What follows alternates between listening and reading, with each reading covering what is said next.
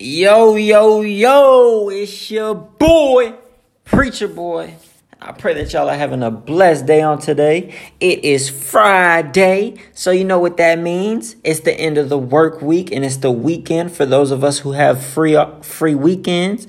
And for those of us who have different off days, it's still Friday, and it's still the end of the regular week. And I pray that this week you are able to accomplish as much as you could. And even though if there may have been any obstacles or mishaps or hindrances during the way, I pray that the Lord help you get through them and you are able to jump over those hurdles and obstacles and hindrances. So before we kick off this episode, we got to start off with a little word of prayer.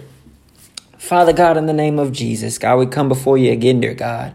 God, we thank you for all that you're doing in our lives, seen and unseen, dear God. The blessings that you bestowed upon us, even when we're undeserving, dear God. Dear God, those doors that you open and the doors that you close that we no longer need, dear God. God, I ask that you continue to be with us, dear God. Strengthen us and keep us covered, dear God, so that we don't fall into no mistakes, dear God, and those things that cause us to constantly stumble, dear God. Help us to stay away from that, dear God. God, I ask that you word my mouth on today, dear God, and help me to say something that can help people and reach them in the areas of where they are at, dear God. Ask that you continue to touch the people listening to this podcast, dear God. Be with them in every aspect of their lives, dear God. Strengthen them and guide them and lead them in the right direction so that they may be lights in the areas of their lives for other people as well, dear God. And God, we ask that you forgive us for anything that we may have done wrong, knowingly or unknowingly, dear God. It's in your son Jesus' name I pray. Amen and amen. So last week, y'all, we started a new mini-series called Marriage. The rise, the falls, and the triumphs.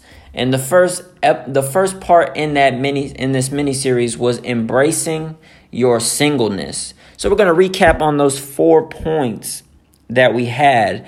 And they were, number 1, being single is not bad. Number 2, stop rushing your single season. Number 3, learn to love and know yourself in your single season. And last but not least, there's purpose even when you are single. So now, since we understood and we went through what it means to embrace our singleness, and when we're single, enjoying being single and appreciating the single phase that we go through, now we're being introduced into the next part in this mini series, and that is dating and courtship. I know a lot of you are probably saying like, well, what is courtship? I know what dating is. I'm familiar with the word dating, but what is courtship? I ain't never heard that. That sounds like an old word. That sounds like something old people used back in the day. Nah, courting it's a word that's used today, but people just haven't really used it as much is because we're so familiar with the word dating. But everything that I give you guys in these mini series is going to come from a biblical perspective that God has given me and I'm able to share with you all.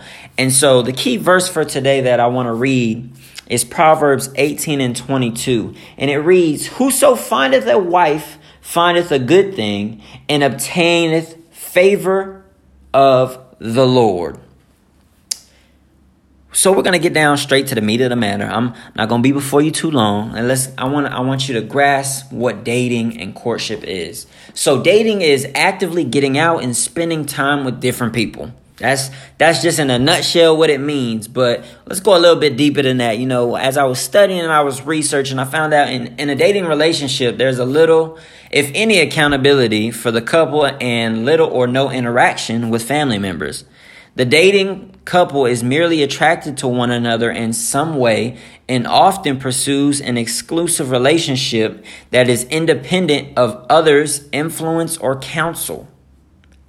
Since the boundaries of the relationship are self-determined, the couple may easily succumb to temptation and fail to consider their responsibility to honor each other in purity and genuine love. So what does it mean to be courting? Courtship. What is that? What is that? What is that old word? Well, that word is to be involved with someone romantically with the intention of marrying. A couple participating in courting seeks the accountability of their parents or other mentors. As they establish guidelines for their relationship, man, they can more easily recognize that God also holds them responsible to honor one another. Receiving God's grace and support of others strengthens them to maintain their commitment to purity. So two things with dating and courtship. I mean, a few things that I want to point out with dating and courtship, and dating and courting. Dating is, you're getting familiar with individuals. You're learning other people. You're learning what you choose what you feel like would be best to be compatible with yourself. After you embraced your single season and you took the time to love and know yourself, now you're able to go to the next step, which is dating. And dating is that opportunity to learn other people, to see what you like in a person. This is the thing that you're doing. You go out hanging out with different people, and you're hanging out to see, okay, and whether it be in friendships or a relationship that plans to lead to marriage, but you're seeing what you like to be around, what you're learning different people and their habits and how they are and what they're like, their intentions, their motives. But when you're courting is now you're singling all the things that you've done, all the dating that you did, and you single it down, you narrow it down to one person. And this is the person that you plan to have the end goal of marriage with. This is the person you plan to stay with. This is the person that you plan to be with, and you have the intent to stay with. So courting is that phase where you're now focusing on that one individual, and the goal at the end is to be married. Dating and courting does not equal automatic permission to have sex before marriage. I'm going to say that again. Dating and courting does not equal automatic permission to have sex before marriage. Dating is the phase of learning other people, and courting is the phase of growing specifically with one individual who you plan to marry. Some things I want you to remember about dating and courting that are pretty key that I wrote down. You do the actions of a marriage thinking that the results will be the same, but really cause more problems. A lot of times people are in the courting phase, or they're dating people and they're trying to learn other people, and they're trying to do the actions of a marriage, i.e. they're moving in together and they're having sex early on, and then they try to justify these two actions by saying, well, I want to make sure this person's legit before I actually commit. Nah, that is not the right answer. That is completely wrong. That's not the purpose of dating and courting. You're not doing it to test out what marriage is like. Dating and courting, you don't test out marriage. There's no test driving.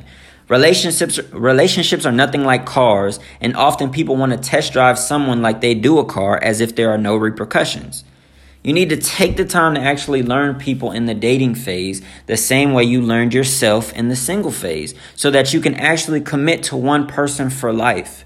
Marriage should always be an end goal when you find that one person you plan to stay with.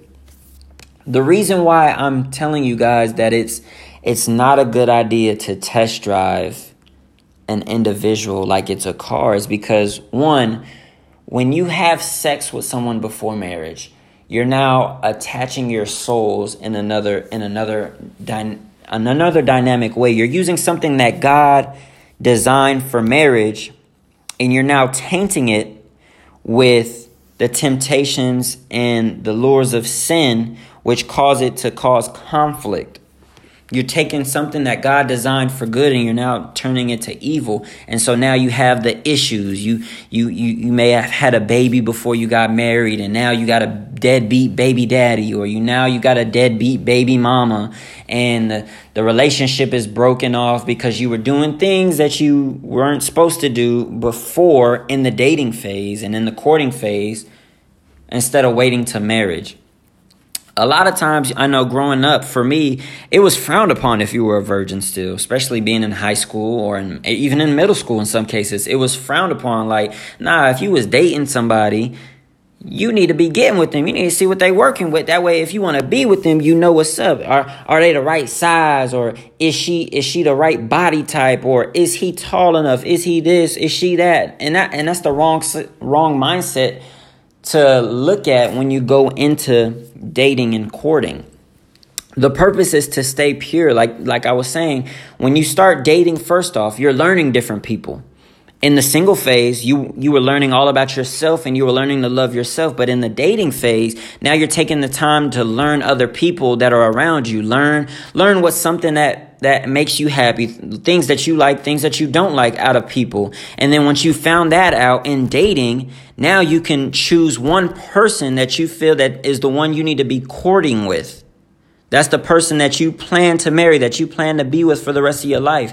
And in courting, you're seeking guidance. You're seeking counsel. You're seeking wise counsel. You're seeking not the approval, but the advice from others who've been in that phase, who went through it or who are married, and they're willing to help you out and say, hey, this is what helped us. This is, what we did. Don't test drive nothing. Don't have sex before marriage, because sometimes when you have sex before marriage, this is one key thing I want you to remember. When you have sex before marriage and then you end up courting with other people or dating another person and you end up courting someone else, what could cause problems is the body count conversation. Oh, what's your body count?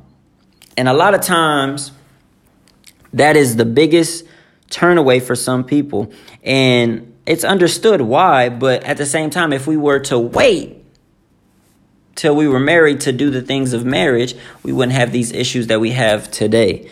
So what I want you to take away from this is that dating and courting does not equal automatic permission to do the things of marriage. No, dating and courting is just another phase before marriage actually comes. Before you commit and say I do, you still got to go through dating, which is learning that individual, and then courting, which is choosing that one specific individual and committing to them and saying like, hey, we're going to do this. We're going to focus on each other as we focus on what's right, and that's God and keeping him first. But we're not going to do anything that entails with a marriage until we actually say I do. Another thing I want you people to remember is that you're either single or you're married. There's no such thing as, oh, that's my girlfriend, that's my boyfriend. If you look at it in the Bible, you don't see nothing about a girlfriend and boyfriend. It's not a relationship type. It's not something that, they talked about in the Bible. Adam didn't say Eve was my girlfriend. Abraham didn't say Sarah was his girlfriend. Sarah didn't say Abraham was her boyfriend. No, that was not the case. It was either people were married and they had a wife or a husband, or they were single. And that's one thing you need to grasp. And don't rush through the dating and courting phase just so you can have a relationship status post on your Facebook. That's another thing I want you to remember. Because rushing through the phase of dating, which is learning people, just so you can have an update on social media saying, I got somebody, don't mean that person that you got is actually meant for you, because you didn't take the time to learn them. Now you found out later on that they're doing this and that you really don't like, but in all reality, it was your fault because you didn't take the time to learn them. So I want you to remember those two things when dating and courting. Dating involves learning other people. So when you go out and you're hanging out with the different people, learn. Take the time to learn. The same amount of time you take to learn yourself and love yourself, you got to take that same amount of energy to learn other people, because you don't want to be with any and everybody. You don't want to have to go through the struggles of getting with someone and then starting over. You want to commit to someone that you know you're going to be with for the rest of your life. No one likes starting over. No one likes starting over when they date. No one likes starting over with none of that. Nobody wants to do that.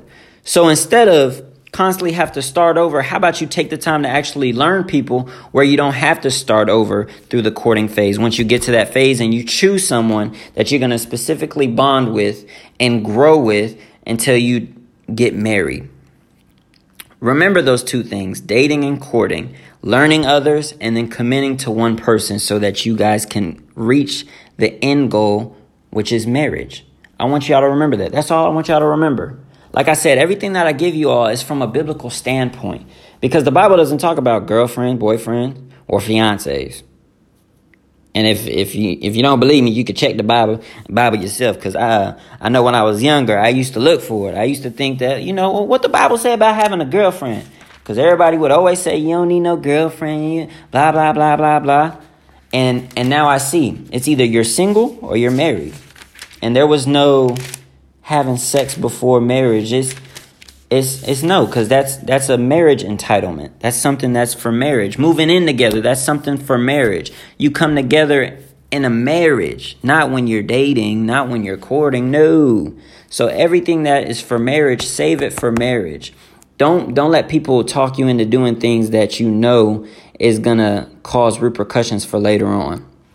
So like I said, I pray that this weekend that you all go through is a blessed weekend. Maybe something happens that you've been waiting for, something exciting that you've been waiting for. I pray that it hits you guys' life. I pray that some door of opportunity that you've been wanting and hoping for, I pray that God opens it for you on this weekend. I pray that y'all actually take the time to give the Lord some honor and glory for all that He's done in your lives, even for just waking us up. Give Him some praise. So next week, we're going to have part 3, and I pray that y'all continue to stay tuned and listen and grasp these podcast episodes. And if you have questions, feel free to message me.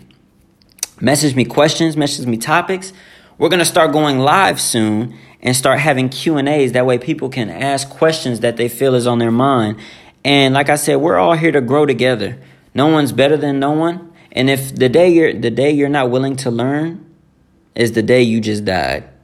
Because every day you should be learning. So I pray that you understand about dating and courting. I love you all. Preacher Boy is out. Be blessed.